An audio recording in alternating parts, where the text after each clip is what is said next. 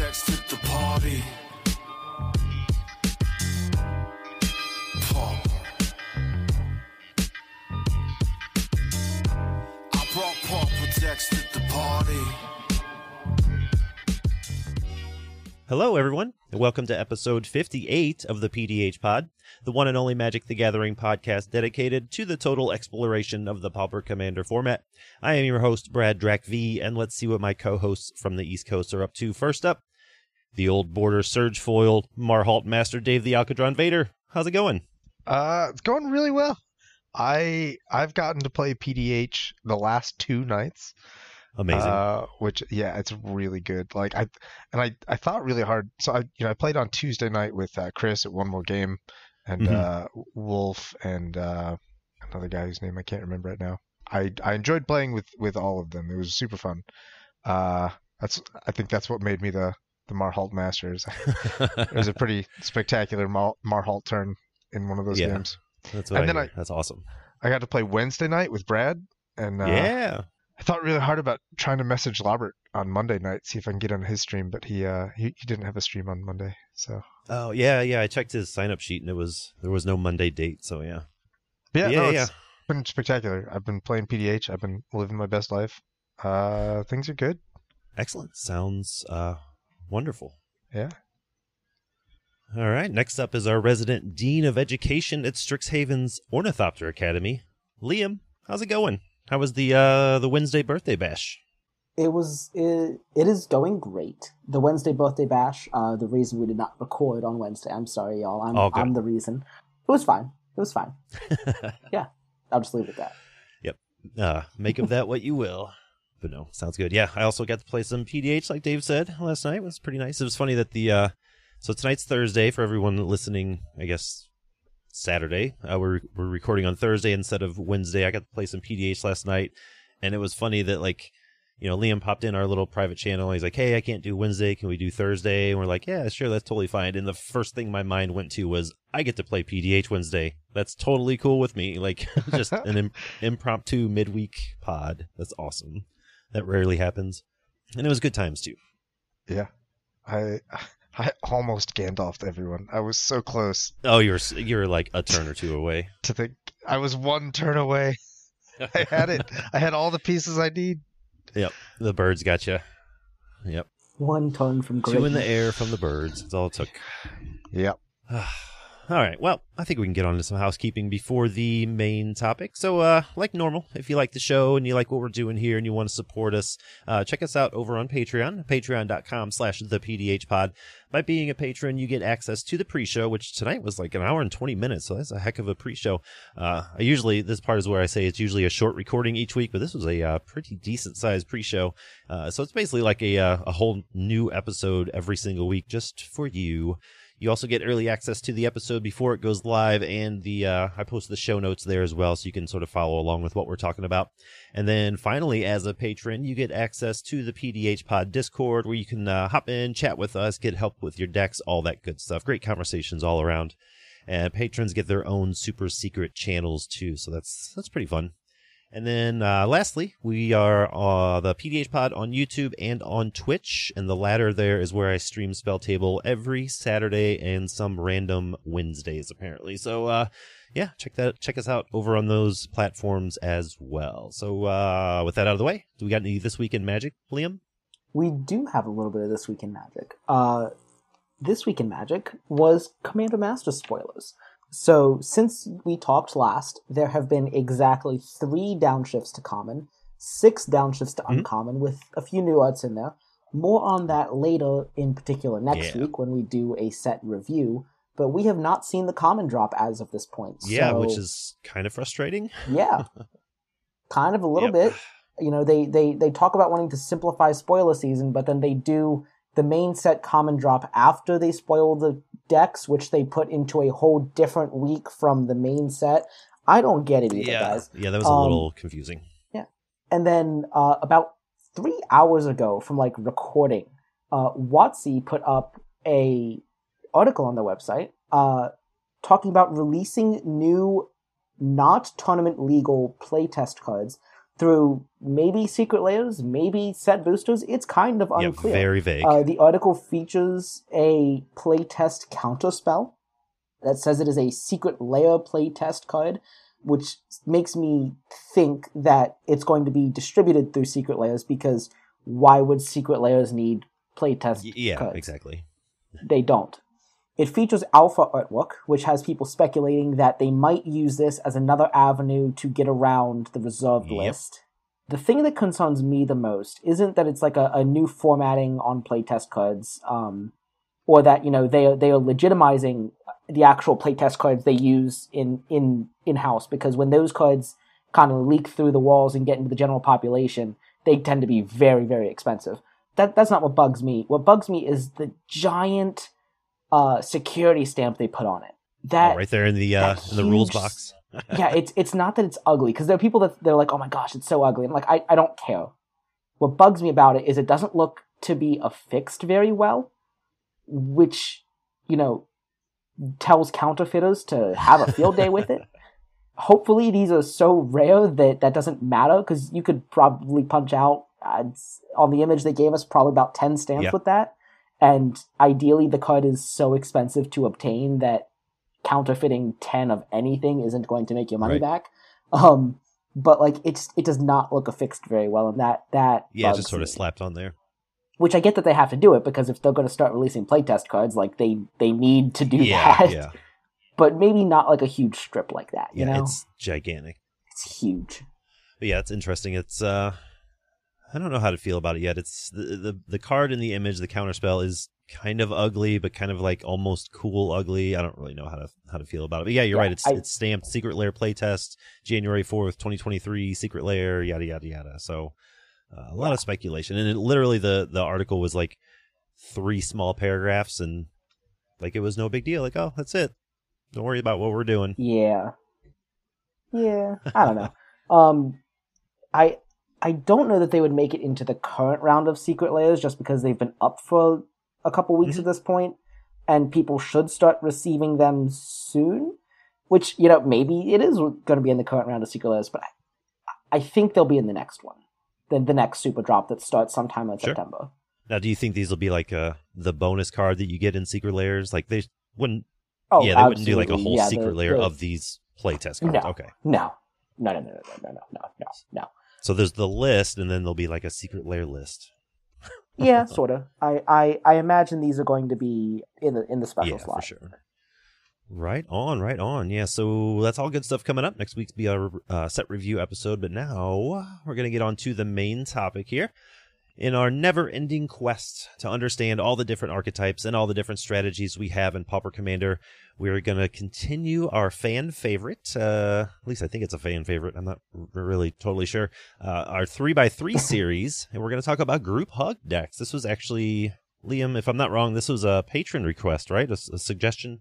This was a patron requested one. So, patrons, even though you requested this 8 months ago, I'm sorry. Here you go.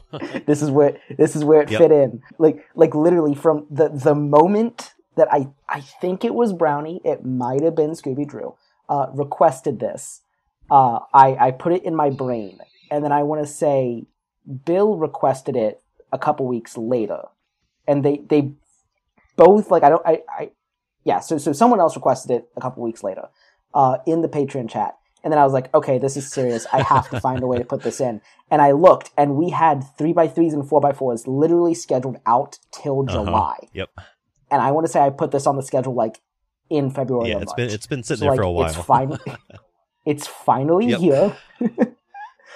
Yeah, group hug. So if you're new to our 3x3 and sometimes 4x4 format, it's kind of where we as a group, we pick an archetype, and then we choose different commanders that fit that archetype. You know, we like this idea, this approach, because we feel like it helps to give all the listeners out there a little bit of insight to these strategies that are possible, and see how our different play styles can lead to usually drastically different types of decks. So we've done quite a few so far. If you haven't listened to them before, go back and check them out. Now, if you're generally just like a berserk tier face smashing maniac, you may not know what group hug decks do or what they are. Basically, the TLDR is the group hug decks aim to benefit every player at the table. They're usually specifically built to distribute resources and card advantage to advance the other player's game plans as well as your own. Many times, these decks can be very political because some players actually want to keep you alive. Like, they enjoy the cards you're giving them. They enjoy the maybe free mana or free creatures or treasure tokens or what have you. Now, I've been known to play a group hug deck every now and then. Are Pillow Fort decks the same thing, or is that like an EDH thing? What are Pillow Fort decks? Very different. They're not the same thing. Very different. Okay. So group hug is actively progressing the game because you are giving everyone resources, whether it's cards, infrequently mana, creature tokens. You are actively progressing the game because you are giving everyone resources at an accelerated rate than normal. Good way to put it. Pillow Fort is exactly what it sounds. You are total shelling yourself. You are sort of kind of using stacks pieces. I guess that would the pieces you're using are going to be the cards that tend to get lumped into stacks by non-affluent players, but more affluent players will recognize they are not in fact stacks. So probably looking at things like Ghostly Prison, where you are just protecting yourself at all costs. You're not stopping your opponents from doing anything, other than the occasional counterspell here or there. You're not hard control. You're not trying to lock down their resources. You are just trying to build a big enough protective wall around yourself that you can build up whatever army or wait for whatever combo you need to wait for to win the game. Oh, okay. That makes sense. All right. So you are building a fort out of pillars. Goal. Like the entire reason for him to play any game of Magic was so that he could assemble some kind of like Avacyn, the Avacyn that gave all of his permanents indestructible, and he wanted the enchantment that gave all of his enchantments hexproof, and he wanted the thing that turned all of his enchantments or all of his permanents into enchantments, so that every single permanent he had was indestructible and hexproof, and then he wanted like worship so that like his life total couldn't drop below 0. And then he wanted ghostly prisons so that he couldn't be attacked, and like that was the only thing he ever wanted to do in Magic, was just turtle up and like see if he could become immune to everything. And I built entire decks just to force him to attack. Like I built Thantis the Warweaver so that I could make him turn cards sideways. And he hates Thantis more than anything else in the world. You should introduce him to some of the more goad commandos. Yeah? Yeah, right. I just put a bunch of goad cards into Thantis. Oh, yeah. Yeah, Pillow Fort and Group Hug, very different. Very different. Okay, well, that makes sense. Thanks for the clarification. I almost Pillow Forted last night. I had that Norica game where like I had Norica with Pro Red, which was holding off all of Wales' stuff. And I had the Circle of Protection of White, which was holding off your entire board. Like, I think of Norica as Pillow Fort-ish. I run all the runes of protection. I run so many protection spells so that I can, like, I'm only ever attacking with one creature, like, by the nature of the deck. Like, Norica is Pillow Fort. It's the only thing in PDH that I've ever built that comes close to Pillow Forting. The quintessential Pillow Fort deck. Yes. That makes sense. I was going to ask you if we had any examples in PDH, but yeah, that makes total sense. Because you were, and the other times I've played against you, it was sort of that same thing. You just protect her, protect yourself until you're ready to hit somebody for 25. And Norica, like, you're only ever attacking with the one creature, so you have blockers. And Norica is going to, like, she has vigilance, so she's always going to be like a huge protection-laden blocker that you're going to struggle to get through her. And if you get through, like, the kind of card, if you do come up with something that's going to get through her, like, she's going to use like Minimus Containment over and over and over again. Like, she Pillow Forts, her Pillow Fort plan is like half control-y, just because of the way, like, she gets to reuse, the Minimus Containment and the candle trap, whatever it is. She gets to reuse all these crazy control spells that prevent people from attacking me. So she's more on the control side of Pillow Fort than like a proper EDH Pillow Fort deck would be. But she's the closest I've ever gotten to Pillow Fort in PDH. Yeah, that makes total sense. All right. Before we get into the actual decks, though, I mean, we can't really have a 3x3 episode without some pillars, right? So, Dave, do you want to walk us through the pillars? I would love to talk about some pillars. Awesome. If we're talking about group hug, the number one pillar we need to discuss here is what are you doing that's going to group hug people? Yes. Liam just told us that group hug was about advancing everyone's board state. So are you giving them cards? Are you giving them mana? Are you giving them resources? Are you doing something else? Maybe you have a creature that every time it attacks, it gives them a treasure. Ooh. The other thing you got to keep in mind is That'd be a good card. They should print that. That would be an outstanding card. It's just going to fix everyone's mana all game long. Make sure that everyone gets to do whatever they want. But the problem with it is, like, you know, if you give everyone a lot of mana, they're going to run out of cards in their hand. So you also would need to print a card that says everyone draws a card whenever it attacks. Or blocks, even. I mean, just add it. I mean, yeah. If you want to make the card completely busted, yeah, you can give it both. But yeah, the one of the other big parts of, you know, hugging everyone is, like, are you going to hug a specific person? Or are you going to hug the whole table all at once? Mm-hmm. So, like, there are certain cards that will make, you know, give extra resources to one player. And there's, like, your temple's under an attack. You and target opponent each draw 2 cards. Like, you're very deliberately excluding some people from this benefit. And there are certain cards that say each player draws. So we're going to talk about what elements of hugging our decks are going to do. Then we're going to talk about the various and sundry different ways we're going to try and transform this hug strategy into something that'll actually win the game. It is possible to build a deck whose only goal is to hug everyone and then lose and die. I've seen decks that do that. They're beautiful, and I appreciate them. None of our decks are about that. Our decks want to hug for people for a little while and then still try to win afterwards. So we're going to talk about how we're going to try and leverage this hugging into an advantage for ourselves that might end with a game for us. Yep. And then pillars number 3 and 4 are, as always, how to not run out of gas and how to not die. So yep, self-explanatory. Those are our staples. Yep, we want to still have impactful game actions in the late game. Doesn't have to be continuing to cast spells. Maybe it's you've got mana sinks you're using, but you got to be doing something on turn 6 or 7. Yeah, and you got to be alive on turn 6 and 7. Yeah, I mean, typically, from my experience, these group hug decks will take a game into the later turns, so you need to be prepared for that. Well, on. Do you want to? I think we should get into some deck intros, and then we'll hit those pillars. What do you think? That sounds great. Who's going first? Well, hold on. Before we go first. Oh, okay. Who's the Yargle tonight? Before we introduce the decks and the commanders themselves, who is the Yargle? Or we are the Yargle, because this isn't your typical play strategy. I think group hug as an archetype is the Yargle. That's kind of where I'm falling. That's where I'm landing on it too. Yeah, tonight we are all Yargle. Because let's be real. I mean, it's while just flavor, group hug right? is a great strategy, granting additional resources to your opponents isn't the typical way to go about winning a game. Lots of people think it's actively a bad maneuver. Yeah, some people. I'm like, they're wrong, but like they think that.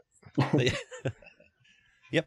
So yeah, I think it's very flavorful that everyone's a Yargle in the group hug there you go. universe. All right, who is introing first? There's always something, like when we go through the pre-show, we spend like an hour and a half or whatever in the pre-show making show notes, talking about show notes, organizing the show notes, and there's always something we leave out of the preparation step here. Hashtag professionals. Hashtag professional podcasters. I think Brad and I talked a lot in the last 5 minutes. I think maybe Liam should go first. I also think Liam has what might be the quintessential hug. Yeah, like the Yargle with the capital Y. Yeah, like of all of our Yargleness, like I think Liam is the most Yargle.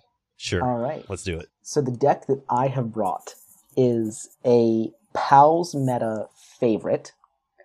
It is a monocolor deck coming to you all the way from the Jeskai Temples from Fate Reforged.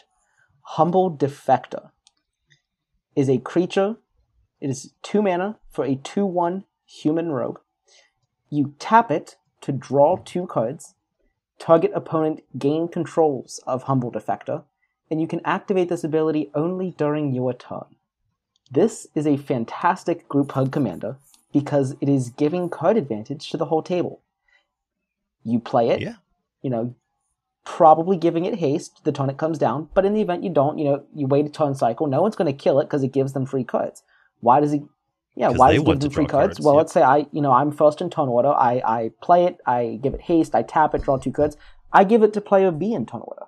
It becomes player B's turn. They tap it and draw 2 cards. They give it to player C. Player C's turn, they tap it and draw 2 cards. They give it to player D. On player D's turn, they return it to me. And everyone gets to draw 2 cards. And here's the thing. Everyone's drawing 2 cards. Everyone plays fair. In the event that someone doesn't want to play fair, well, we'll just talk about that later. Ominous. I love it. I never realized it was a human rogue in mono red. That's cool. I like that. It had the perfect artwork in every single printing up until about a month ago when they printed it in the Lord of the Rings Commander decks and gave it an awful new artwork. I don't know who's in that artwork or what it's supposed to be, but the artwork was already perfect. So I don't know why they gave it new artwork. Yeah, it was great. Like, it was very iconic. The new artwork is supposed to be an Easterling, one of the humans from Sauron's evil ally army, defected the side of Gondor. I feel like this isn't the first time we brought up a piece of art on a card from the Lord of the Rings set that just sort of missed for us. Interesting. All right, who's next? I don't know who's next. I can go next if you're asking. Sure. I am bringing to you the Dimir flavor of Group Hug. This is a deck that I built 4 years ago when I was staring at my collection of decks. I was looking specifically at my Dimir decks, and I'm thinking, man, I love Marshcroc on paper, but I'm about to go visit the pals, and that's not gonna fly. I need to have a Dimir deck that the pals can enjoy and appreciate. And I found Vampire Charmseeker, which I'm gonna tell you that it costs 8 mana, and you're gonna be like, that's nuts. That is nuts, Dave. It's 8. Yeah, 8 is the printed mana cost, but it has Assist. This is one of those weird cards from Battle Bond. Assist means that another player can help you cast the spell. They can spend their mana wait towards your cast. So you're not helping them; they're helping you. Right, but then there's more. Okay. 8 mana with Assist. So ideally, hopefully, in all things being equal, you're going to pay 4 mana for this, and someone else is going to pay 4 mana for it as well. Yeah. You're going to get a 3/4 flyer. That seems like a bad rate. With the ability, when it enters the battlefield, you can return target instant, sorcery, or creature from any graveyard to its owner's hand. So you're hoping that someone pays 4 mana. That way you get a 4 mana 3/4 flyer, and they get 4 mana return a thing to their hand. I'm going to put their Mana Geyser back into their hand. Yes. Yes, or they're Gary or not Gary. Never a Gary. I hate Gary. I love that's good point. I love Mana Geyser. I will put Mana Geyser back in your hand all day long. I'll put I think the first time I played this deck with the pals, I put Mana Geyser into the hand of the Circara player, John, twice. Spicy. And then the following week, after I left this deck with them, and they were playing with it more. There was a game where I think Jeremy used the Charmseeker to put Dash Hopes back into Sniffhow's hand 4 times. Just every single turn, recast the Charmseeker, keep up double black so you can cast Dash Hopes again. That Dash Hopes did 25 damage. Oh, I bet. It was out of control, and I loved every second of it. So I tried to make this very Group Hug-ish. I should say I tried to split this kind of equally between Group Hug and Group Slug. Sure. So like, Sure. there's a lot of cards that are like, everyone draws, like Vision Skeins, that sort of thing. I'm gonna be hugging people just to ingratiate myself to them so that they help me pay for Charm Seeker and I can give them stuff back. But then it's also like there's a bunch of like each player loses life and each player mills and each player Yeah, well, does that is something Dimir. else that's bad. Yeah. For sure. So I'm gonna try to recycle all those things and just have a game where whatever I do, it happens to everyone. Awesome. Sounds good. Mhm. All right, I guess that makes me last. Well, Liam had a sweet mono red human rogue. Dave had awesome vampire wizard and Dimir. I have a Selesnya elemental. Wait, It is. are we representing all the colors equally? We're representing all colors. Oh my god, we Equally? certainly are. This Look is at the that. first time for that. This is 100% That was the I first not- think time it's the for first that. time. That was not planned at all. Actually, that works out That awesome was for a group hug 100% episode. unintentional. This is a rainbow group hug episode. This is our Look at this is that. Pride Month. Is it Pride Month? I don't know. That was It last is in year. our studios. Okay. I'm not actually sure. I think that was last month. I should know when Pride Month. It's June. Oh, we missed it. Oh well, Ah. that's fine. All right. Well, Woodvine Elemental is from Conspiracy, from Original Conspiracy. That's the only printing it's had. It is a 4/4 for 6 mana. It's not great. But it has Trample, and it has one of the most fun keywords in the game, in my opinion. It has Parlay. So Parlay says, whenever Woodvine Elemental attacks, each player reveals the top card of his or her library. For each non-land card revealed this way, attacking creatures you control get +1/+1 until end of turn. Then each player draws a card. That is unbelievably fun, unbelievably powerful. Usually I have a problem brewing Selesnya decks. I have trouble with them. I can't make them do what I want them to do, or I can't make them fit my play style. I think one day I was just literally like searching through Scryfall for green-white creatures that could possibly be a commander, and I put the Oracle of, the word draw in there, and this came up. And I instantly knew, like, just looking at it, I'd never played with it before. I didn't even know it existed before because I was out of the game during Conspiracy. And I just knew it was going to be a group hug type of deck. Obviously, it's printed right there on the card. So I went to the person that seems to have a knack for building these just out of the blue, and that's Infamous Fridge. He loves him a good group hug deck, group slug deck, all that sort of thing.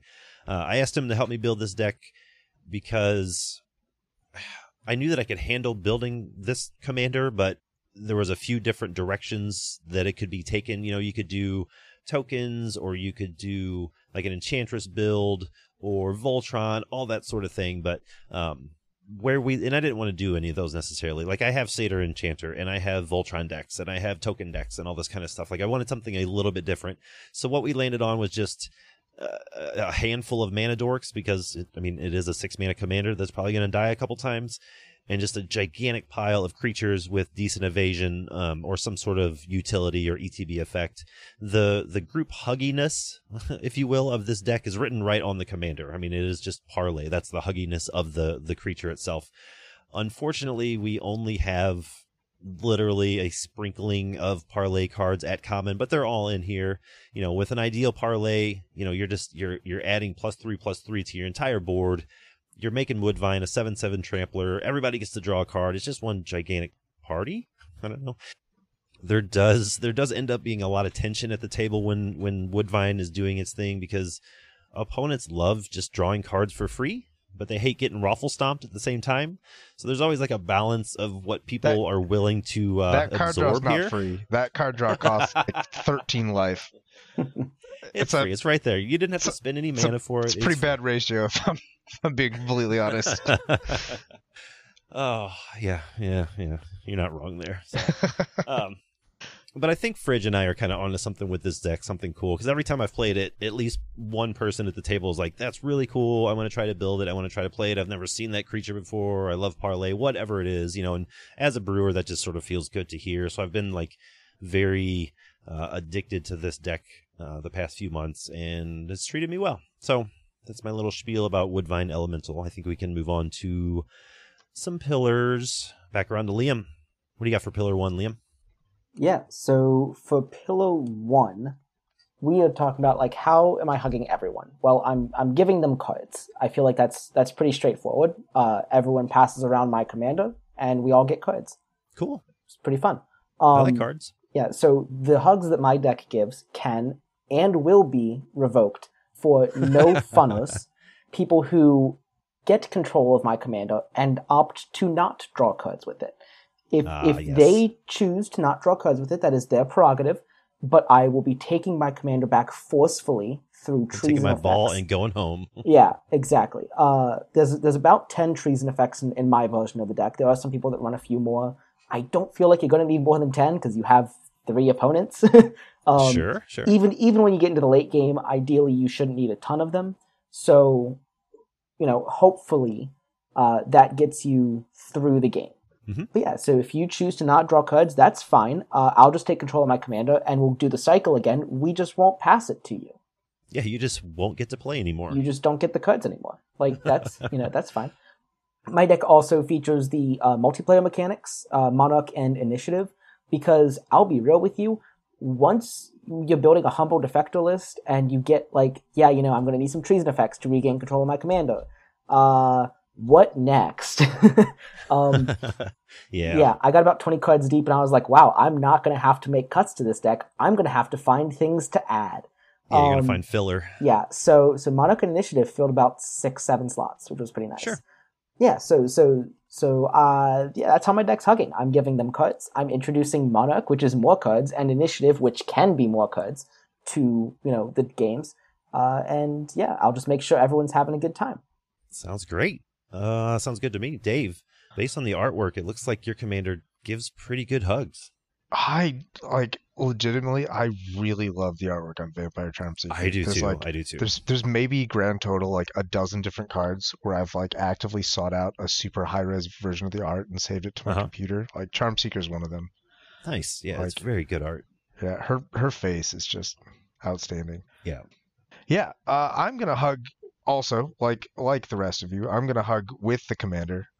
She's gonna put cards back into people's hands, like Mana Geysers or Dash Hopes or whatever I think would be the most entertaining card to watch you recycle. Stop you there. Sorry for the interruption, but I think that's sort of the key here too. Is the card that you think is going to be the most entertaining, right? Which is why it's a very good distinction. Yeah. True. I'm honestly taking Gary out of a bunch of my decks. I think it's it was fun for a hot minute, but now it's just like Gary's in this place in my head now where I'll be really enjoying a game and someone will be like, and here's Gary, game over, and we'll be like, oh, that was stupid, I hate that card. Yep. I'm over Gary. It's coming out of most of my decks at this point. Nice. But yeah, so the other ways I'm gonna hug are blue has a bunch of cool each player draws effects that are very huggy. Vision Skeins is just a 2-mana instant. Each player draws 2 cards. Words of Wisdom from way back in Odyssey is almost the same. You draw 2 cards, each other player draws 1. I love that card. It's a Clockwork Fox on a 2-mana instant. Yes, exactly. Clockwork Fox is also a Clockwork Fox. You draw 2 cards, each opponent draws 1. Huddle Up, I think, is a really fascinating use of this whole assist mechanic. Mm-hmm. Huddle Up is a 3-mana sorcery with assist that says 2 target players each draw a card. So you can pretty reliably get someone to pay 2 mana for it. So you just have to deliver the blue, and someone else will pay the 2, and they get a free card. And you just get to cantrip off your Huddle Up, and that's super fun. Yep. So yeah, doing a lot of just symmetrical card draw, stuff like that. I think my favorite card draw spell in the deck is Soldevi Sentry. Is a 1-mana 1/1 from Alliances. Ooh, where yeah, you can regenerate it for a single mana, and then target opponent draws a card. Yes. Okay. Which I think is super cool. I love just it's like, hey, you want a card? Here you go. 1 mana. Just passing out free cards to whoever you want. So this is an example I think of when you want to really target one person with the hugginess. Like when you cast Vision Skeins, everyone draws the card, even if one person is like kind of being a bully. Like Liam is talking about how he's gonna, if everyone plays nice, then everyone gets the hard draw of Humble. But if someone is, being rude about it, then you skip them. Like Solivia is a great way to like really direct the hug towards one player or another. Yeah, like hug them a little harder. Yeah. Another one of my absolute favorite pieces of hugginess in this game is another card, weirdly also from Alliances, called Benthic Explorers, which is a blue 4-mana 2/4 mana dork. What? That mana dorks in a really bizarre way. The mana dork of this 4-mana 2/4 blue merfolk is you can tap this creature to untap target tapped land and opponent controls, and you get to add one of that land's mana colors to your own pool. Oh, see, that's so cool. It's really cool. And like, if you're trying to do assist shenanigans, like with the Charm Seeker, like there's lots of times where someone is like, oh, I want to help you, but I tapped all my mana. Oh yeah, sorry man, I can't pay for that whatever, huddle up. Right? You can be like, well, what if I untap your Azorius Chancery? Like, can you help me now? And they're like, yeah, if you untap my Chancery, I'll give you 2 mana. And you're like, dope. So like 100%. In these situations, Benthic Explorers effectively taps for 3 mana to pay for your own assist spells. And this deck has a couple assist spells that it loves to cast. So and like you can also, if you're not actively casting an assist spell, you can just give people mana with it. Like it's super fun to play around with. You can like, make people owe you favors. It's the politickings with Benthic Explorers is super fun. That seems super fun. I completely 100% forgot about this card. Yeah, I mean it's cool. A really niche bizarre card from, 27 years ago. So like it's understandable that people forgot about it. I forgot about it when I first built the deck. But I was lucky enough to be like putting the cards together for the deck while I was like visiting my parents' house and just digging through an old pile of bulk. And I was like, wait a second, this card would be amazing. Now I have to find a cut. So yeah, those are some of the ways that I'm going to hug. I'm also going to hug with Monarch Initiative. Exhume, I think, is really fun. That is a very like cool approach to group hug. Yeah, I like it. Yeah. So the Charm Seeker puts cards from graveyards into hands. And to facilitate that, I've got a handful of each player mills cards in the deck, just so I can make sure the graveyards are full and I have good targets.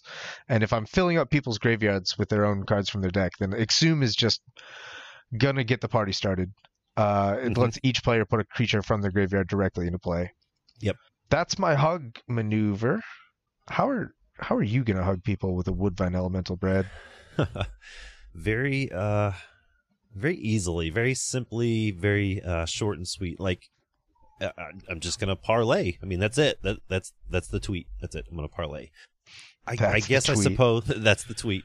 I suppose that like Borderland Explorer, I got that in here. It's always been a pet card of mine that like I never was really like super comfortable having that in a deck, but it seems perfectly fine here. It's a 2-mana 3/1. Originally from Conspiracy Take the Crown, and when it ETBs, each player can discard a card, and for every player that discarded the card this way, they can search their library for a basic land card and put it in their hand. Like that seems huggy to me. I like it. I love Borderland Explorer. It's such I do too. Such an aggressive. I feel like a lot of people get hung up on the symmetricalness of its effect, and they kind of assume that the symmetricalness means it's sort of bad, right. And they forget that you just get a beater out of it as well. Like it fixes your mana. 3/1. Yeah, it's an all-star in Marhold Elves Dragon. Like, and it's an elf if you need that synergy. Like, there's just a lot of stuff going on here. It's really cool. It's a lot better than I think a lot of people give it credit for. So yeah, I'm using Parlay, Borderland Explorer. You mentioned it earlier. I have Your Temple is under attack. I don't know if I've ever made my creatures indestructible. It is almost always just, hey, you want to draw some cards with me? Like, let's go. It's in instant speed, 3 mana. It's amazing. That's the one reason you can't find it anywhere. Like, you have to order it online. Like, the LGS has none of them. Like, people don't have any extra ones. Like, it's just that good. So, I think those two qualify as huggish, but Parlay really here, like, takes the torch on the whole group hugginess, because even if you reveal a non-land card and I don't get the +1/+1 buff, you still get to draw that card. You know what I mean? Or if you reveal a land card, you still get to draw. It's not like you don't get to draw if you reveal a land or what have you. So regardless, everyone's going to draw a card. And, that's really it. I don't have any Monarch in here, but I do have Initiative. I do have, I think, just Avenging Hunter. But yeah, that's really it. And because the parlay trigger is on combat, you can pretty much count on Woodvine Elemental being in play all the time in the red zone as much as possible. So everybody's going to be drawing cards, or at least a card, as much as possible every turn, probably. So that's how I'm hugging. I'm just hugging through parlay. Pretty straightforward. I like it. I mean, I like it in theory. The part where like your hugs cost me 11 life, 7 of which is commander damage. It's pretty rough, but I mean, yeah, it adds up. Anything to draw a card, right? Yeah, hey, that's right. Yeah. If it's only 13 damage, I can pay that twice. Yeah, why not? Yeah. I need some cards, man. Yeah. Beautiful. All right, Liam, how are you going to turn those hugs into some violence? So the way I'm turning hugs into violence is the very classic mono red way. My deck happens to feature a lot of non-creature spells because I have all the treason and mutiny effects that are in the deck, but also just a decent chunk of removal and a large, healthy amount of mana rocks for the next thing I'm going to talk about. But all of these are non-creature spells. And red has a couple of ways to pay off for non-creature spells by slinging damage around, with Firebrand Archer and Kessig Flamebreather, and in Thermo Alchemist in the case of instants and sorceries. So Ideally, I'm using all the spells that I use to fill the deck that are like removal effects for just things that become problems, or other card draw effects to keep myself ahead of the curve. These things are going to be paying off the classic red way with just incidental damage to keep the life totals moving. I also, as I mentioned, I have about 10. I think it might be around 12 mana rocks in the deck, which seems like a lot, but I had to fill out more slots. So I decided that I'm just going to ramp out into a bunch of big dudes to swing with. I already had the Crown Hunter Hireling, which gives the Monarch, and the Staunch Thornguard, which also gives the Monarch. Oliphant from Lord of the Rings sets in there because it's, helping fix up the land base a little bit. And I was just like, you know what? I could fill out this deck with just a bunch of just big beaters because I'm drawing a lot of cards. You absolutely did. Yeah. And so, the deck runs a little bit of a lower land count than I typically do at 34 lands plus the Oliphant. So it's a little lower than I typically do, but I'm also running, 10 to 12 mana rocks, so it's probably fine. I'm just going to hope to slap down as many of these larger creatures as I can at the 4 to 8 mana value range and just go to town. Sure. And yeah, so that's how the deck is hoping to progress and turn the hugs into violence, by turning all the extra cards in my hand into threats. And when I was picking the threats for this deck, people might look at this list and, see certain things like the Hireling and the Thornguard is like, yeah, those give Monarch. And the Oliphant is like, yeah, that's a way to fix the lands early in the game. But then you might see things like Blitz Automaton and Wrecking Crew and Mishra's Juggernaut. You're probably like, why are these in here? I'll be real with you. When I was picking like the other 5 to 6 big threats to put in the deck, I went through my little side list of cards that always seem to make it into initial deck lists and then always get cut because they're just not good enough. For they synergize a little bit, but they don't synergize enough. Right? Sure. So all the cards that are like the 101st, 102nd cut, I put those in this deck. So if you're looking for the theme or the glue that pulls all these things together, there isn't one. The theme is, these are my 101st cards, and now they're the 100 cards, and you're going to suffer. Right. These are all the cards that I like that I just haven't found a good home for yet. And so this is their home. I love decks like that. Like I have a couple decks that are just packed full of gigantic creatures that I don't really want to, make work in other decks because they're too expensive, or the, power toughness ratio doesn't work with their mana cost or what have you. But there's some decks that they just work perfectly in. Like, I love them there. I like your addition. Oh, go ahead. Do you run any fireballs? I do not. I feel like, so I want to just mention briefly that the Pals also have a Humble Defector deck. In fact, yes. They were... It's like one of their signature decks, I feel like. For a long time, before they got this really cool stylized art of Francis, like the Humble Defector art was like their logo everywhere. Yep. Humble Defector is a huge part of their meta, and their Humble Defector deck has a disproportionately high win count because a lot of the pals' who to attack decision making is based like strictly on who has the most life. And so like you end up over and over again, you end up with these games where like everyone is getting chunked down to like 3, 4, 5, 6, 7 life at about the same time. And so like if you have 20 mana and a fireball, you can just kill like 3 people Everybody? at once. Or like, you know, Flame Rift just ends the game if everyone is down at that life total. So like the pals is just like 20 rocks and a bunch of fireballs, and you just That's awesome. get up to 20 mana and like end people. When Awesome. I was building the deck, I heavily referenced the pals list. I opted to cut the fireball effects for more large dudes because that is how I would rather win. I respect the hell out of I that. I'm- Yeah, I 100%. understood why the fireballs were there. It did take me a minute to like, I was like, why are there so many fireballs? Like, I see the 15 mana rocks, but why are there so many fireballs? And then it took me a minute. I was like, I got to the same conclusion. I was like, well, if everyone is getting down to 5 to 10 life at the same time, this just wins the game. But to me, just winning the game out of nowhere, it's kind of a bit of a feels bad. Sure. This is a deck that I do actually very much intend to build. It's not a deck that I currently have. It is a deck that I'm probably going to order and build this list that I'm talking about now within the next month or so. I'll get some games in with it. If I decide that the deck does, you need that little bit of extra oomph, I'll probably add 1 or 2 effects in. But I think the Pals list has like 5 in it. I'm just really psyched to see Mishra's Juggernaut in a list because like Right? Yeah. I feel about this card like exactly what you described. Like I got super excited about it when I got spoiled, and I like put it into a bunch of lists, and then I was like, oh, this costs so much. It's just too expensive for what it does, and I cut it. It's like card number 101 in like 4 of my so, all the decks. time. Like Yeah, I'm like that with Monstrosity- Blitz Automaton. Molten Monstrosity Yeah. and Blitz Automaton fall into that same category. And the thing that excites me is like these slots, I'm just going to like call them like flex slots, where like they're just the big red beater. And, you know, when the next Eldraine set comes out, whatever the big red beater is, I'm just going to pull one out and put that in. And then Ixalan, Yeah, whatever the big red beater is that, you know, I like Big dinosaur, yeah. looks great, but on, you know, actually on paper it's terrible. Like, just going to slot that right in for 2 months. Like, Yeah, hell yeah. I'm excited. You're making me feel some kind of way out here. I need to like build a deck specifically so that I can put in all of my like 101st. These cards are bad, but I like them. Yeah. Yep, the 101st Division. I need to build a second Fusion Elemental deck where it's just all my Heck yes. cards. Oh my god. I love that idea. Yeah. We should each do it and then play them against each other. Let's go. I do love your inclusion of Spectral Searchlight too. That's so Yeah, Yes, classy. that buddy. was the flavor Great. ring right there. Yeah, absolutely. Yeah. Like I don't know.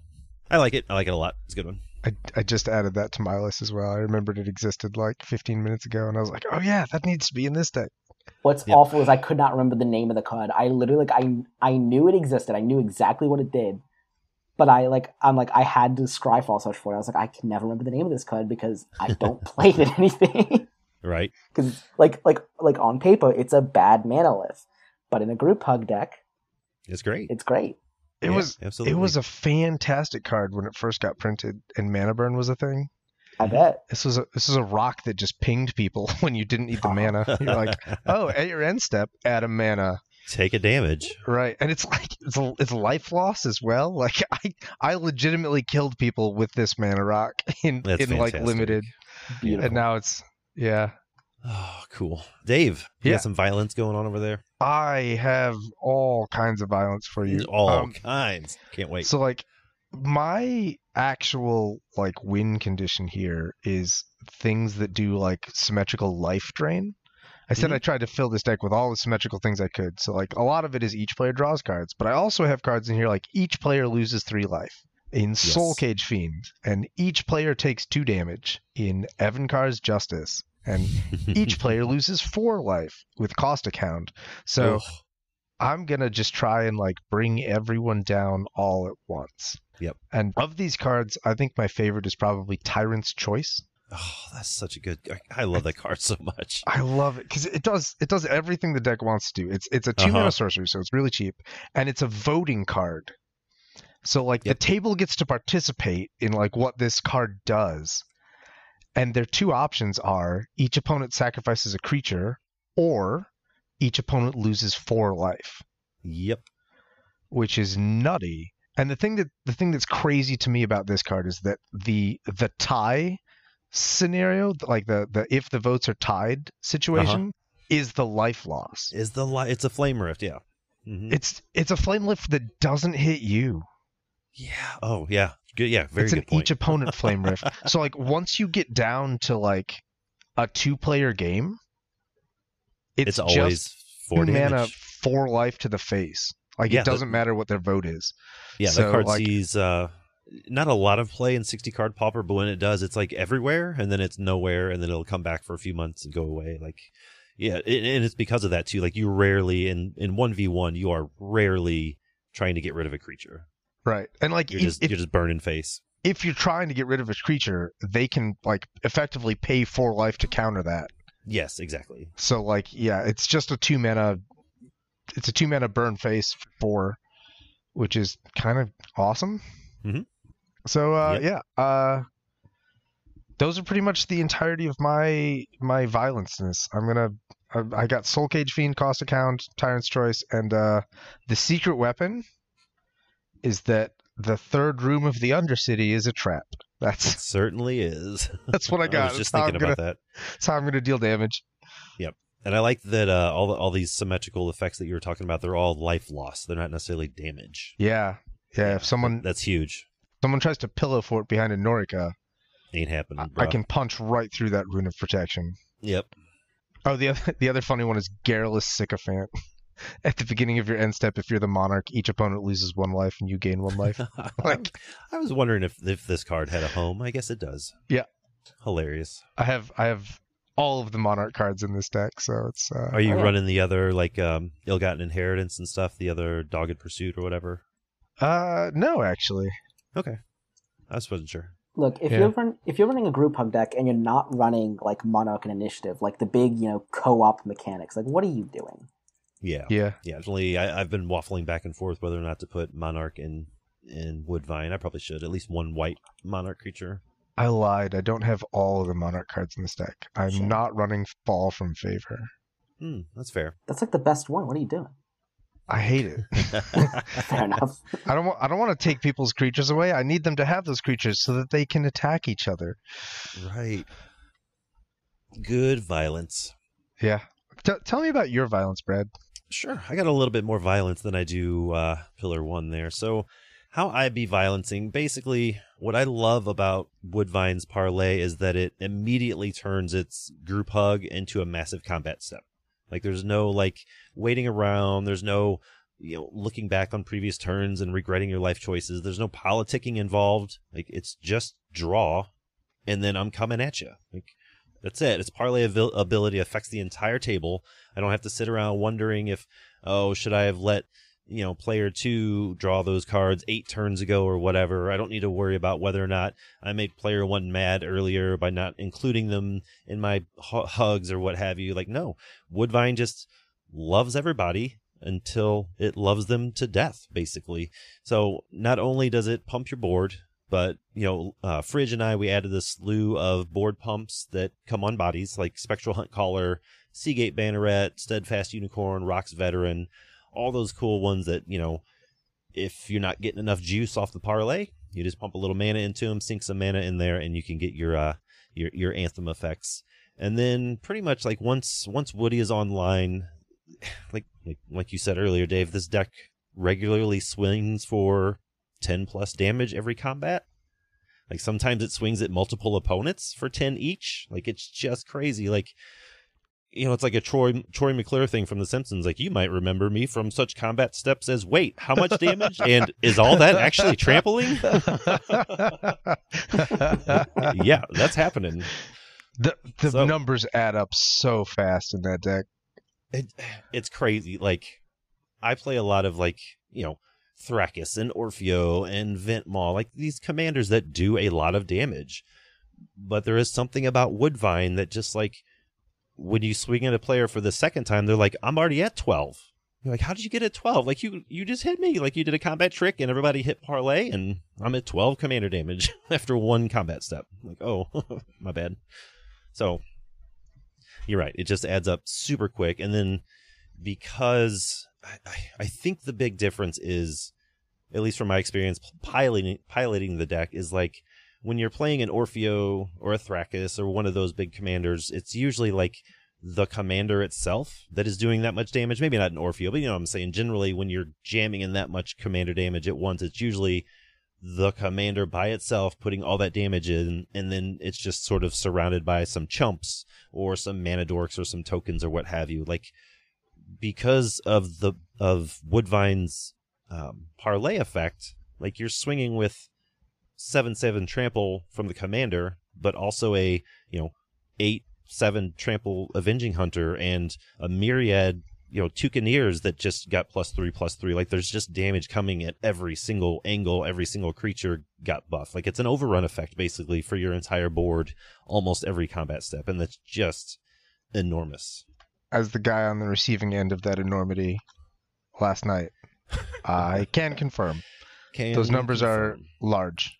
Yeah, they get large. They get out of hand. It's a lot of math. And it's surprising too. Like, even playing the deck, I'm like, oh, I guess that is 8 power over there, and I guess that is 6 in the air, and I guess it is a 7/7 trampler. Like, it just gets kind of nutty pretty quick. So, so much like Pillar 1, which was the way I'm hugging, that's also literally the same way I'm going to be violencing, because they're almost happening at the same time.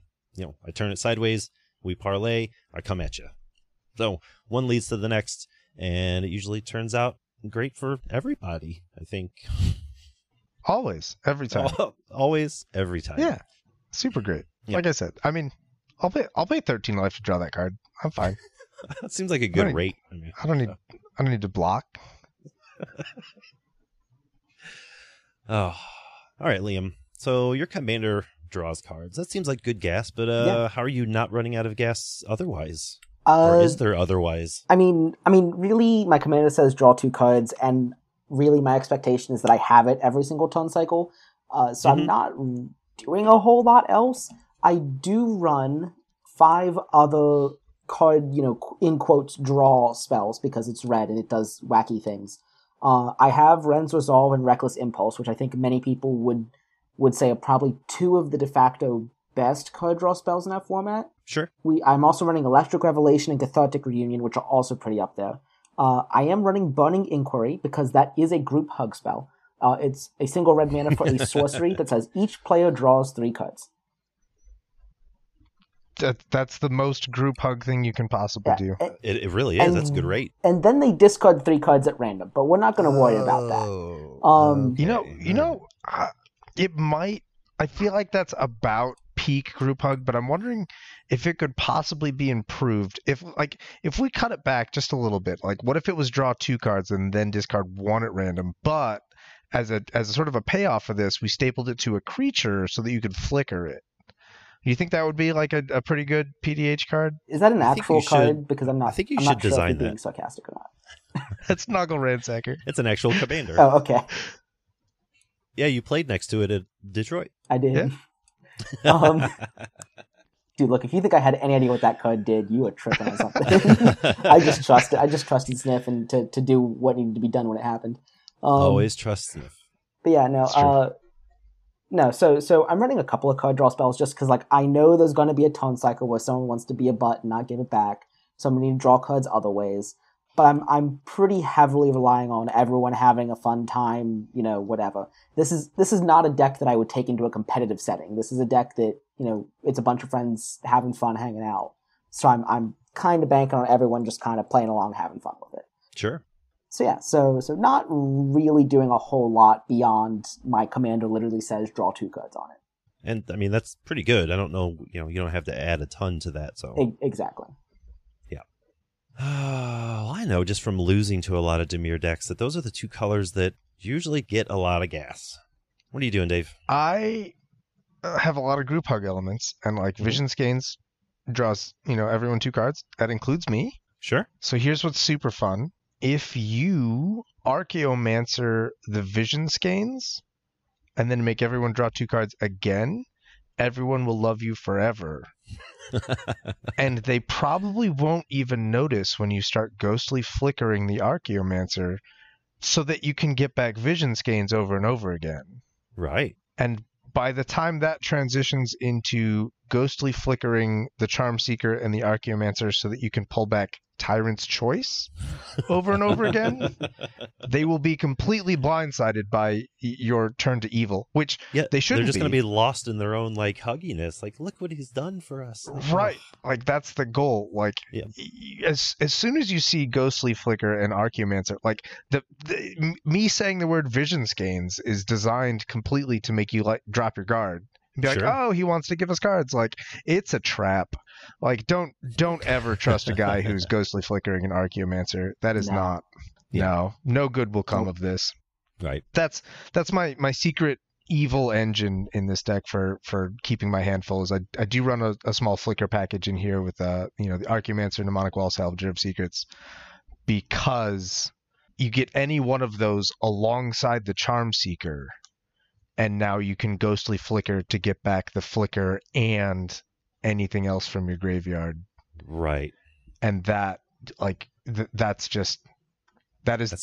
the most effortless and brain dead way to never ever run out of gas. And just like, when you're doing it to the Vision Skeins and the Words of Wisdom, everyone's on board. And then right. Yeah. Like, I don't think I would say no to that. Right. And then, you switch to doing that with, Tyrant's Choice, Vicious Rumors. Yeah, and your opponents are like, I have 12 cards in hand. You're like, but you're dead. You're like, I have 12 cards in hand. Right. Like, how many of them are counterspells? Like, because counterspell stops this once. But, like, right. Yeah, I can't make this go infinite. Like, I don't run the Drake. I don't run Cloud of Fairies. Like, there's no way for this to go mana positive. But it does. Like, once that all happens, it very effortlessly becomes a way I can just spend 3 mana to put any card from my graveyard into my hand as many times as I want. Right. So that's the real engine here. Yeah, and you found a home for Notion Rain too. That's always been a secret pet card of mine. Yeah, I really like Notion Rain. The art on it is outstanding. Yeah, it's very good. Yeah, it feels like I love Read the Bones. I run Read the Bones in so many of my black decks because Scry 2 Draw 2 is such a powerhouse of an effect. So when they printed Notion black, Rain, that's just enormous. Yeah. In black, it's colossal. And then when they printed Notion Rain, I was like, oh my god, this is better than Read the Bones because Surveil is better than Scry. Sure. Yeah. And I got super excited about it, and I tried to put it. I was like, which Dimir decks can I put this into? And I was like, oh, all of them already have better blue card draw. Right. And I just got really sad about it. And that's exactly the problem with it. You got to find a very specific deck for it. Yeah. This is the deck for it. I got Notion Rain. Absolutely. Yeah. And the art even kind of goes with the art of your commander in a certain, like they sort of like, I don't know. It's a whole thing. It's a very aesthetically pleasing deck as well. It is aesthetically on point. Yeah. Oh, I should completely forgot the other secret tech to not run out of gas in a deck that's already running a flicker package.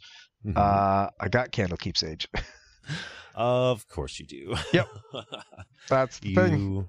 Yeah, if you're running blue and your commander says when this enters the battlefield, I think you're obligated to run Candlekeep Sage. Yeah, it's bad. Contractually, yeah, it's nuts. Yeah. Well, awesome. I actually have a little bit more written for Pillar 3 than I did for the previous 2 pillars. So yeah, tell me. The Woodvine needs a lot of gas. It is a very expensive commander. Its creature base is very expensive. So, but that fuel pump is written right there on the Woodvine itself. Most of the gas is going to come from Parlay. It's so fun. I literally have every single card with the Parlay mechanic that's in these colors in my deck. Yep. All 3 of them. Rousing of Souls, Savala's Enforcers, and Woodvine itself. That's it. That's the Parlay package. But they're fun. They're hella fun when they come up. One thing I like about this deck is that as the game goes on and your opponents start to lose, they start to drop off, like Parlay actually gets worse for you. So if you're not able to say, it's down to you and player 1, if throughout the course of the game, something was happening that kept you from beating player 1 down sufficiently like you did players 2 and 3, like you're going to have a hard time closing out that game for the most part. But that's where I've sort of like tried to fill the gap with like virtual card advantage, if you will. Like I mentioned earlier, I don't really run the Monarch in here, but I do have Avenging Hunter for the initiative. I do have a couple white flicker spells, either for protection or to move further in the Undercity, or if I happen to gain the Monarch. Because I have so many trampling creatures, getting the initiative back and getting Monarch shouldn't be a problem. I have as many of the good ETB draw creatures in white and green as I could jam in here reasonably, like Cerul's Packmate, Llanowar Visionary, obviously Howling Golem, like we talked about earlier, Roving Harper, Spirited Companion, all that sort of stuff. Because they're just good. Like 2 mana for a 1/1 Spirited Companion that could possibly be a 4/4 later. Like that seems good to me. I'll go ahead and take that risk, if you will. I don't play a lot of Selesnya decks. And honestly, before I discovered Woodvine or before Fridge and I built this deck, I didn't run a lot of Selesnya decks because I had the problem of running out of gas so much. You know, Woodvine and all the creatures I just mentioned, you know, they pump your team. I found that there was no reason to take up spell slots with anthems or with card draw, if you will. So that actually left a lot of room to put in these value cards and these better creatures and that sort of thing. Like, there's a surprising amount of card draw in this deck. I think last night would have been my 5th or 6th time playing the deck, and I don't think that there's been one game or one turn that I've had less than 2 cards in hand. Like, it's just, every card does something, every card replaces itself, every card affects the board, and it's loaded with card advantage is what I'm really impressed with. So there's that. Obviously, that's like the main package of keeping the tank full, if you will. Going along with the virtual card advantage or the myriad creatures that I've added in, you know, getting free attackers is awesome, especially with Woodvine's parlay ability. Toucaneers are all-stars in this deck. I also have a voting card in here, Lieutenants of the Guard, for some voting because, you know, get everybody involved sort of thing. But this one it's a little pricier than Tyrant's Choice, but it makes, I just had it pulled up here. I haven't read it in a while. And I actually haven't cast it since I built the deck. But basically, you vote for strength or numbers. You put a +1/+1 counter on Lieutenants of the Guard for each strength vote, and a 1/1 white soldier for every numbers vote. So that's always fun. It's always cool to get everybody involved. Granted, it doesn't go face and it doesn't make them kill their creatures, but I still thought it was cool just to get the whole table going. And then, other than that, you know, just tons of ramp. Tons of ramp to keep casting these big old creatures and paying the commander tax when Woodvine inevitably dies 2 or 3 times. Like Greater Tanuki. Fridge actually turned me on to Horizon Seeker, which I had never even really considered playing before because I didn't think it was that great. But in a deck like this where you want to be aggro and you want to have a lot of land on the battlefield or at least in your hand so you don't miss a land drop, like that seems really good to me. And I don't know if I had never played it before, but it's a 3-mana 3/2 human warrior from Kaldheim with Boast. Like, I don't think I've ever played any creature with the Boast mechanic on it. But for 1 and a green, you can search your library for a basic land card, put it into your hand, and that's if you've attacked this turn. I love that guy. It's so good. Like, it's so good. So, because a lot of the green X decks that I play that need a lot of mana, I typically don't find myself attacking too often because I have to build up or I have to spend all, you know, on my commander and then wait a turn to attack or do what have you. But this is like, with as aggressive of a deck as Woodvine is, like, you can just pay the Boast almost every single turn. Mm-hmm. So I like that quite a bit. And like I said, I've never played a Boast mechanic card before, but this one seems super good. So big thanks to Fridge for turning me onto that one. And a lot of the Boast cards are really cool. I like them. They are cool. I remember checking them out when Kaldheim was spoiled, like just thinking of the sort of possibilities and stuff. And I don't know if they were tested and they didn't pan out very well in Pauper Commander. I haven't tried too many of them, but you just don't see them. Like, you don't ever see anybody playing them. So, but yeah, shout out. Another big thanks for someone turning me on to a card. Dave actually recently turned me on to Gift of the Gargantuan. Oh, that card's cool. It's so good in this deck. Like, basically, yeah, go ahead. There's 2 of them now. What's the other one? Relentless Pursuit does the exact same thing, but it puts the cards into your graveyard instead of tucking them. Oh, yeah, okay. Yeah, I mean, in a deck like this where, you know, not even a deck like this, since you turned me onto this card, I've pretty much put it in every green deck that has more than, like, I don't know, a couple dozen creatures in it. Because, you know, this deck specifically, this Woodvine deck, it needs mana and it needs creatures. Like, but Gift of the Gargantuan gets you both. I mean, it's just a divination in green, basically, in a deck that's loaded with creatures and has a very robust mana base. Like, you're generally not going to have a problem hitting both. So I didn't know this card before you showed it to me. So if anyone doesn't know, it's a sorcery for 3 mana in green. Look at the top 4 cards of your library. You may reveal a creature and or a land card from among them and put them into your hand. Like, that's crazy powerful. Every time I've cast it, there's usually somebody at the table that's never seen it before, and they're like, oh my god, that's good. I'm like, I know, right? So always a positive. Always feels good casting that card. So, and like I mentioned earlier, I was able to jam a bunch of card advantage, card draw into this deck. You know, I did the Moxfield highlighter earlier. I have 18 cards in this deck that have the word draw on it, and 12 cards that let you search your library. Like, that's roughly 30 forms of card advantage, you know, and that's quite a bit for what I feel like is a good Selesnya deck. Like, I don't build Selesnya decks that have this much card advantage in them, like, typically. Maybe that's just my style of building, but this one turned out pretty well. And overall, the deck curves out really nicely. 48 of the cards in this deck are mana value 3 or less. So, you know, your first few turns are very productive. And then, you know, right about turn 4 and after, you know, that's when you can start double spelling. You can start casting and protecting Woodvine, sometimes as early as turn 5, even though it's a 6 mana commander. Like, there's just so much going on, and it's really, I don't know if Fridge and I just hit the numbers right or we hit the ratios right or whatever, but it's super consistent.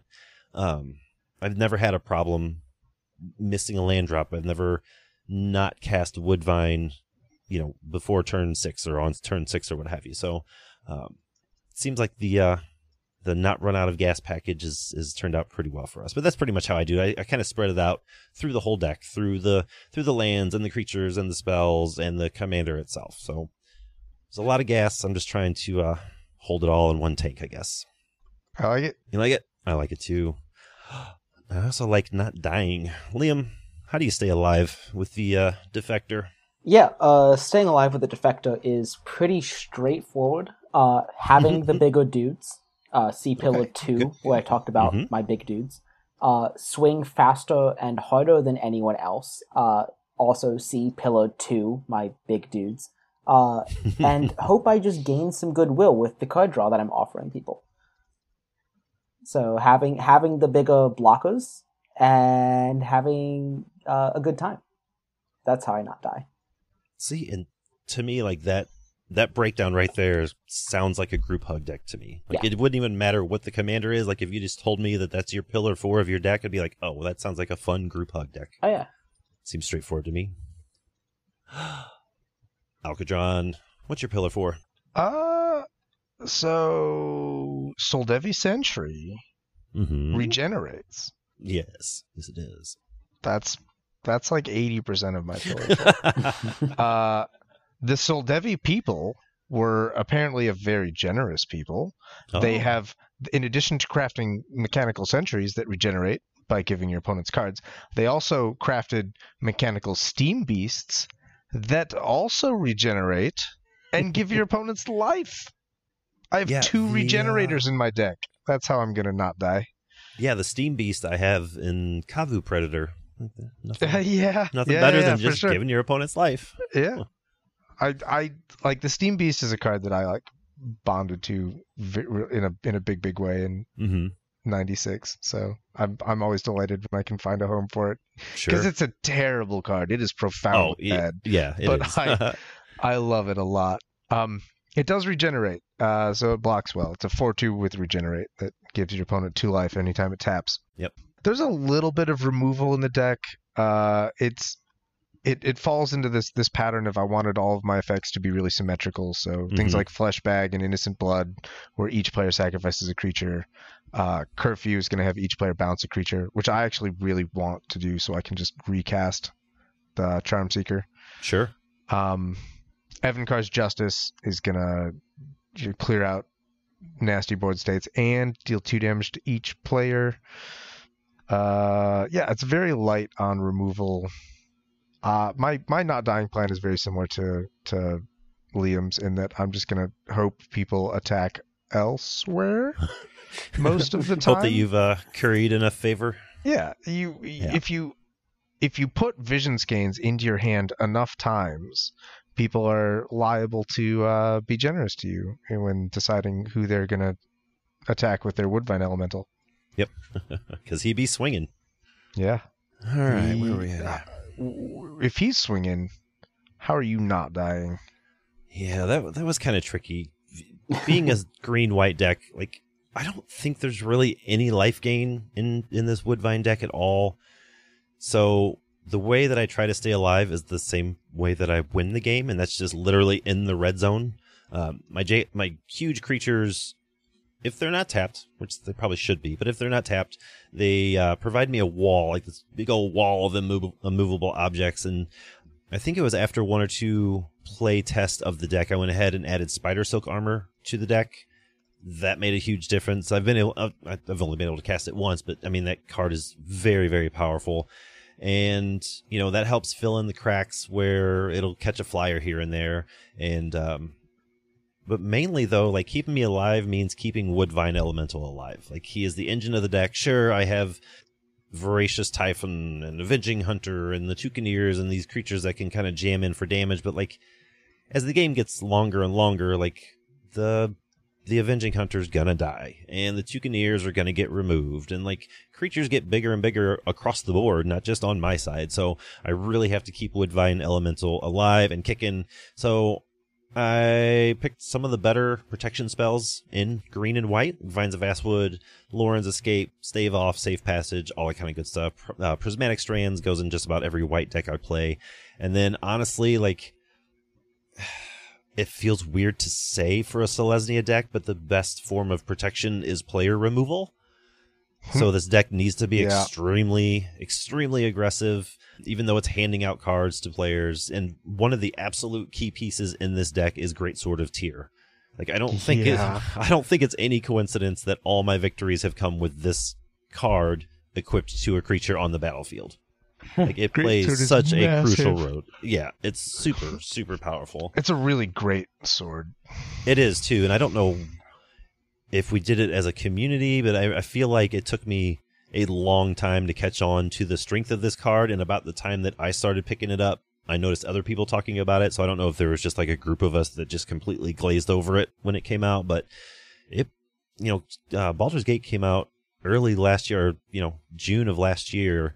I don't think I started playing the Greatsword until like 2023, honestly. Like, it just never occurred to me. I wasn't a huge fan of equipment, like, but then I think I lost to it once, and I was like, I think I actually lost to it from freaking Vigilance, Lobert's Vigilance Commander. Oh, yeah. The Heatbonder or what have you. And I was like, oh my god, that is crazy powerful. And since then, it's just gone in most decks that have white mana and creatures. So, but it is super powerful. So basically, I'm just hoping that my creatures keep me alive, and that I can tap down the biggest threats and come at them. That's really about it. I have some protection spells, but I don't have any way to get them back in case I burn them or use them, or multiple players are trying to kill me. So really, it's just a big, beefy boy, creature-heavy deck. And so far, so good. I like it. Perfect. Look at us professional podcasters. We got through that pretty quick. We are flying through these pillars. We are flying through them. We are so good at this job. So are we gonna do little wrap ups on our deck? Yeah, and then do we have? Does that mean we have time for listener questions? Do we? Probably. Ooh. I'll go find them real quick. Yeah, why don't you give us a wrap up, Dave, while Liam goes into the queue and see what we got. Yeah, I just really enjoy the thing that draws me to the Charm Seeker. The thing I really enjoy is being really sort of selective about the group hugging. Like, you hit the Vision Skeins and everyone loves you, and then, like, you know, with the Charm Seeker you can be very specific about who you're giving the goodies to, which I think is super fun. Yeah, it seems super fun. Yeah, you can just like, if one player at the table is just repeatedly cracking your skull open with a Woodvine Elemental, you can like be sure to not give them back their Avenging Hunter. You can give another player back his Dash Hopes over and over again so that he can counter, so that he can not counter the Avenging Hunter and just make Woodvine Elemental lose 5 life repeatedly. I think it's hilarious. I think it's just a good time for everyone. When I have won games with it, it's been off of flicker loops with Tyrant's Choice, which I don't feel great about, but the game's got to end sometime. Right. It's such a weird, bizarre stretch to try and hit that I'm super okay with that being the deck's only meaningful win con. Sure. And I honestly, playing against it, I would rather lose to that than just like a capsize lock or what have you, which you could totally run. It would fit in the deck, but I would rather lose to a 20 Tyrant's Choices or whatever. And it's also worth noting that the Tyrant's Choice loops only works when it's down to 2 players. So for sure. You have to get one of the players to kill 2 other players, and then you can shank them in the kidneys from behind and betray them. But like it doesn't work until they've done the rest of your dirty work for you, which I think is really on point. Yeah. So it's tons of fun for me. It's very, very Pals meta. Yeah, excellent. Overall, I think I'm pretty happy with Woodvine. It's super fun. I was just thinking about this while you were giving your sort of overview, your wrap up on your deck there, Dave. Like, I must be more like subconsciously excited about Woodvine than I thought, because like I don't often just like run in and start the show notes and type up a page and a half or 2 pages on my deck and all the pillars and all this other stuff when we do a 3x3. Like, sure, I'll put all my information in there, but it's like as we're doing the pre-show and fill it in here and there, maybe over lunch, during work or what have you. But like, I got up early, started the show notes, filled out all this stuff. I'm super excited about it. Like, it's just a really, really fun deck. And I think honestly that like, I know, like, on theme, we're all the Yargle this week, but I feel like if there was an actual Yargle, it would probably be Woodvine, because it's not really a group hug deck. I just tried to, like, jam it into this topic because it draws everybody cards. It's absolutely a group hug deck. You can ask Deej. Deej knows. Okay, perfect. I will accept that 100%. And it's just, like, I'm happy that I got to brew a at least semi-successful Selesnya deck. I thought that was going to be one of the color guilds that I just gave up on, unless it was Satyr Enchanter or Lulu something, just because I'm generally bad at brewing Selesnya that's not tokens, I guess. So I'm super happy with how the deck performs. It's really fun, and it kind of does everything that I want it to do. It draws cards without any hoops. You don't have to jump through any hoops. There's nothing crazy going on. And the effect that you get from the parlay mechanic is instantaneous. It's not like a delayed reaction or anything like that, or at the end of your turn or the beginning of your next upkeep or what have you, whatever ripple effect, some spells cause. This is just like, boom, draw a card and then go to combat, like deal damage. Like, that's all I want to do. I want to draw cards and deal damage. And it's fantastic. Like, this is one of those decks. I think we've talked about it maybe on the last episode, but I know we've talked about it in our Discord. Is like, it's one of these decks that, like, I'm totally cool if I lose a game playing Woodvine Elemental, because I can guarantee that this deck is consistent enough that I will be able to do the thing at least 3 or 4 times, even if you kill me. Like, I'm going to bash somebody. I'm going to draw a bunch of cards. I'm going to get through, play around in the Undercity. I'm going to do all this crazy stuff. What more do you want from a game of Magic? That's what I'm saying. That's what it feels like to me when I play this deck. It's so much fun. It does a little bit of everything, and I'm super happy with it. So I will stop my gushing on the Woodvine and see if Liam's got a little wrap up on the Defector. Yeah, I don't have a terribly huge wrap up on the Defector. The Defector is, I don't want to say this part because it's going to be part of the listener question, but the Defector is a deck that I've always liked. I've always enjoyed the playstyle, and it's something that I just needed to sit down and build. And while it's something Sure. I've never played with, I've seen plenty of Pals games with the Defecto. I know how it plays. I know what it's doing. I know what its goals are. And that's just something that, while I might not want every game to be like that, I absolutely do want a decent amount of games to be like that. So, yeah, just building a super casual, super fun, super dorky deck, I'm here for it. That's what Defecto gives me. Perfect. Also, That's a great answer as well. It's mono red, so can't get better than that. Right. I mean, it's just mono red. Awesome. Well, I think we do have time for a little bit of a listener question. What do we got this week, Liam? Was this in the queue or was this in the Discord? This was in the question bank. Awesome. So, from Scooby Drew, our devoted listener, what are some commanders that you want to make work but just have not had the time to brew up something or even make them work? I'll go ahead and start with this. As I Sure. was talking, Humble Defector is actually one of those decks. Like I said, I've seen it played on the Pals a ton. I like where their deck goes. I do not necessarily like the way that it tends to end games, like Dave was saying earlier with the disproportionately high win rate because of fireballs. I'm okay if my decks have a disproportionately high losing rate. Like, that's perfectly fine, as long as we're doing the thing. And the thing in this deck is passing my commander around to draw 2 cards. If everyone's doing it and we're having fun, then, I've already won. Like, on turn 3, I've already won the game. No one can do anything to make me lose the game. So, this is a deck that I've wanted to brew for a while. I just needed a reason to sit down and do it, because otherwise it was going to get lumped into an order of decks that I do, because I tend to order decks like 4 to 6 at a time. Mm-hmm. It was just going to get lumped into an order. I was just going to copy paste the Pals list and modify it as I wanted to. But thanks to this group hug episode, I specifically held off on Defecto for a while because I was thinking about it. I knew it was coming up, and I pitched it to Dave and Brad, and I was like, "Hey, is Defecto fine?" And Dave had his hesitations because he's like, "We really should have the Pals on." I'm like, "Yeah, but like I'm going to take it in a little bit different direction." Even though I did have the Pals deck list open while I was building it, and I did reference it heavily, I did make some pretty relevant game plan changes to make it more modern. Sure. So yeah. I like it. Dave, you have like 100 decks. Is there a commander you have not been able to make work yet? Yes. So here's a fact about me that may or may not be embarrassing.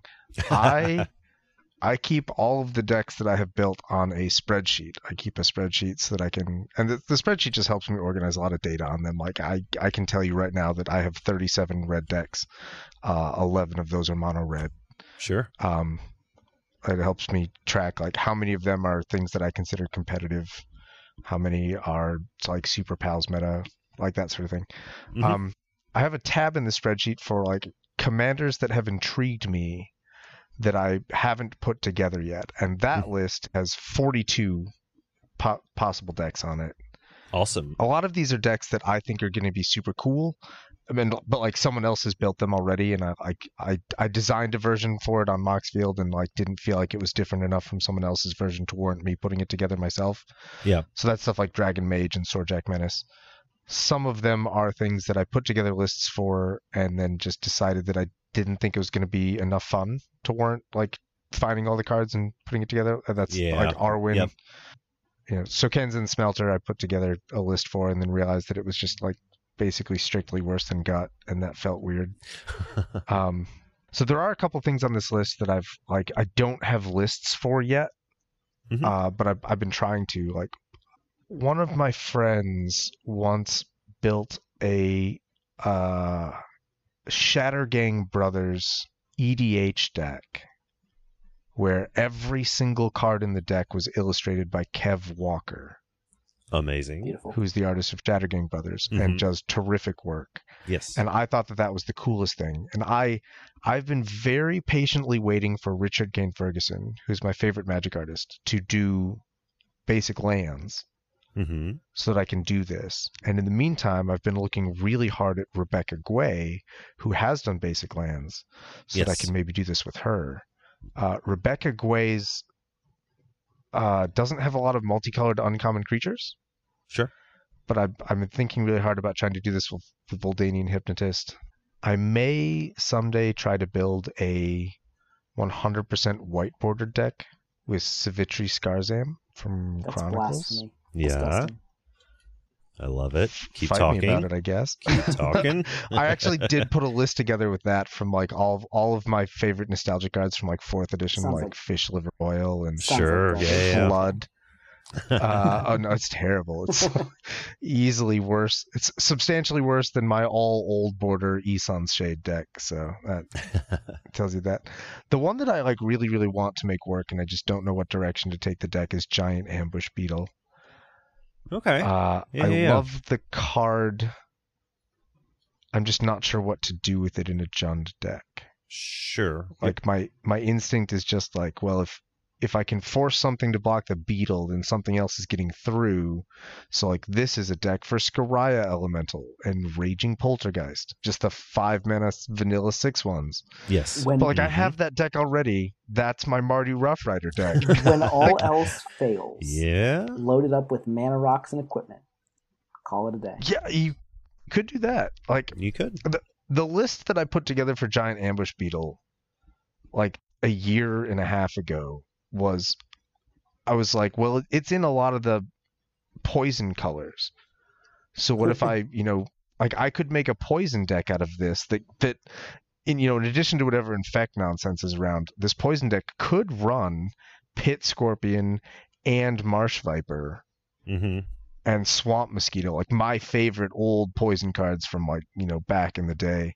And I got really excited about that idea. And then like a month after I put that list together online, new Phyrexia got spoiled. And I was like, oh, now there's Toxic as well. And like, if I wanted to make this deck good, there's no room in it for Pit Scorpion. Like, why am I even Yeah, right. Mm-hmm. like, so still struggling to find a good deck for Giant Ambush Beetle.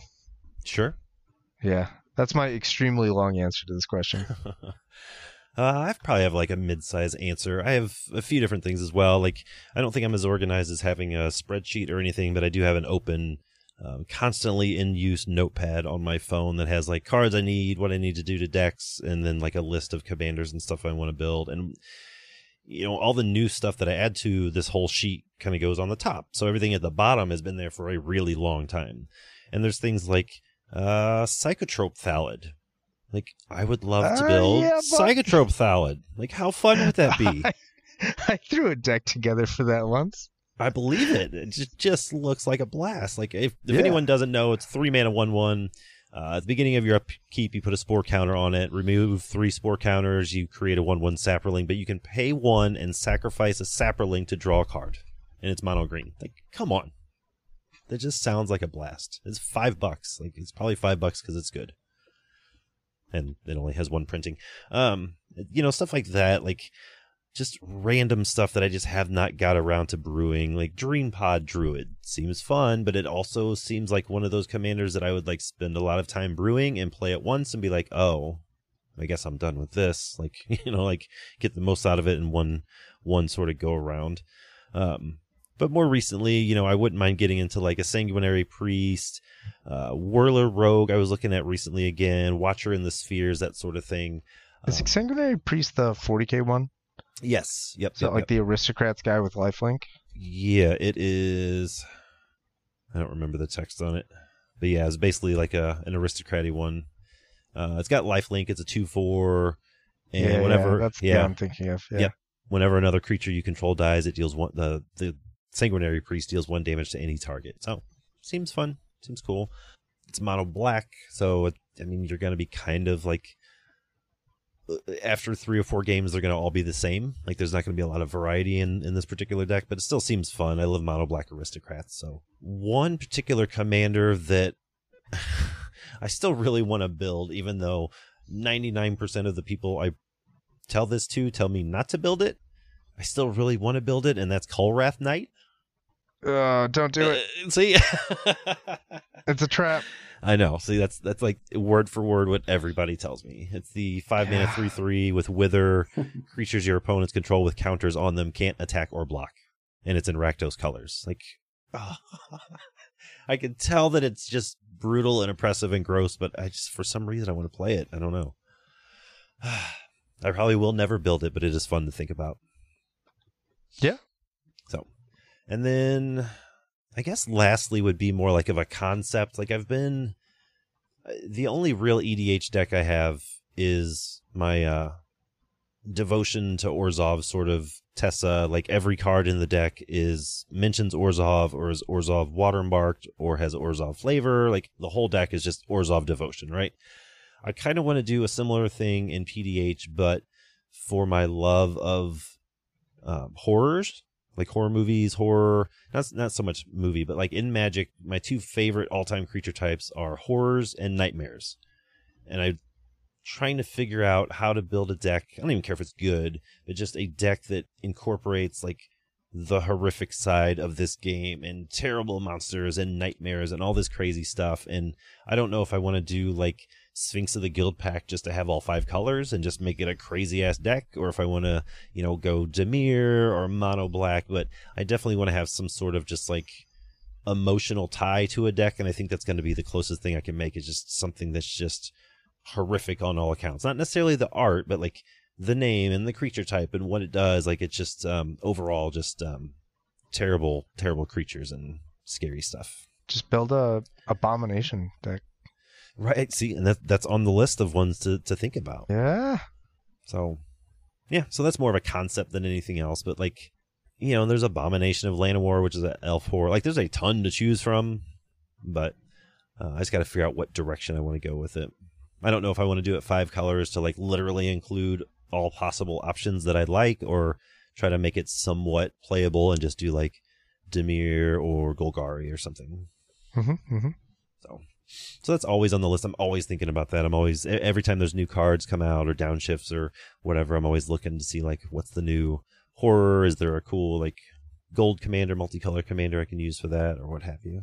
So yeah, and then like there's just decks that I took apart and haven't revisited, like my Carmella Threatened Tribal deck and my Risen Reef deck and just stuff like that I would like to rebuild. I would like to sit down and sort of fine tune them better than they were when I took them apart and play them again. Like I do miss playing my Carmella deck, but it was real bad. Like it was not good at all. So I need to put a little more work into that, so it's just not so miserable. And what I mean by not good is that like it wasn't like, oh, I played Carmella, this weird Threatened Tribal deck and I lost. Like sometimes it just wouldn't function.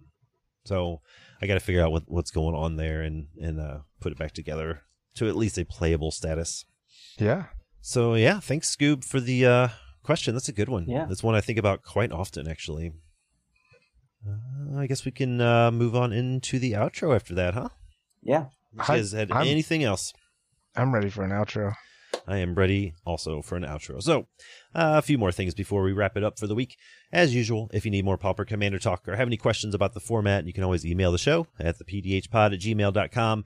You can head on over to the PDH Home Base's website. That'll take you right to their Discord server. You can find the show on Twitter at thepdhpod. You can find Liam at Pauper Command and myself at Pauper_B. And as always, you can find Dave as the Alcadron pretty much everywhere else PDH is being talked about. And all these links will be down in the show details along with our deck list from today's episode.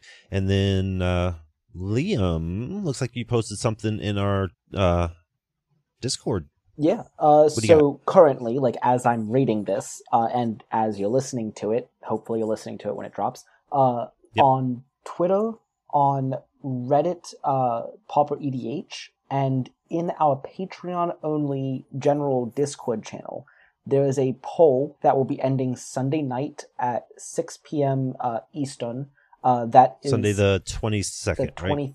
Right? Oh, today's Thursday. Yep. Sunday 23rd. The 23rd, where you are voting for future 3x3 topics. So over the last week, on Twitter only, because that's where polls are easiest to do when you have like 20 options. We ran for about the last week, just looking to just get general information about like what topics people want to hear over others.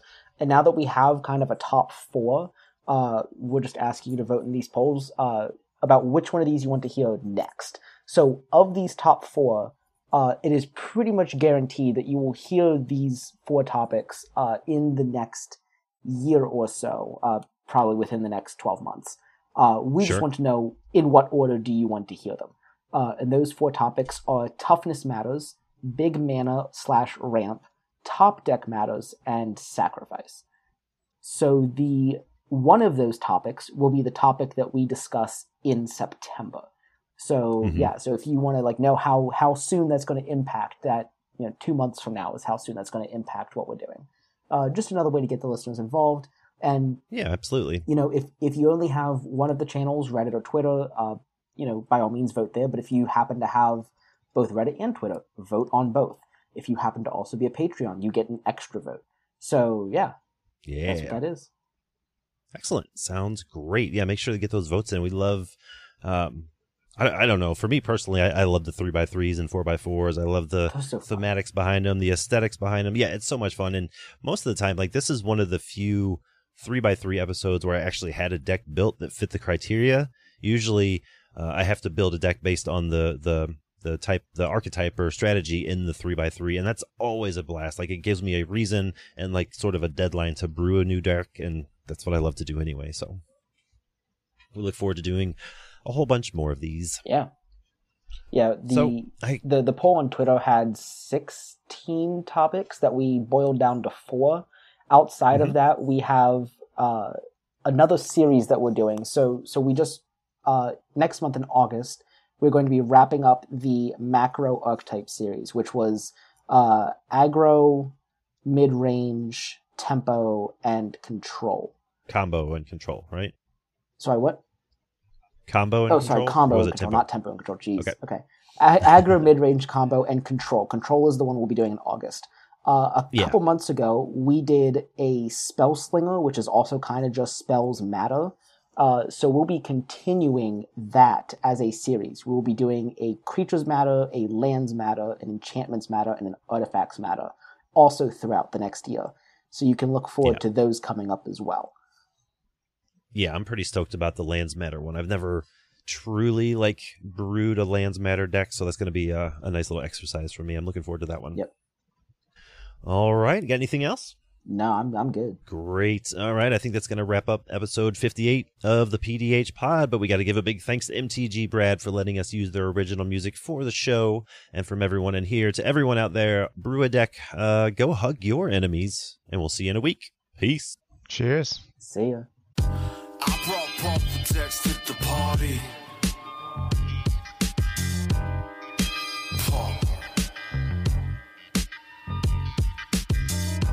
I brought bumper decks to the party.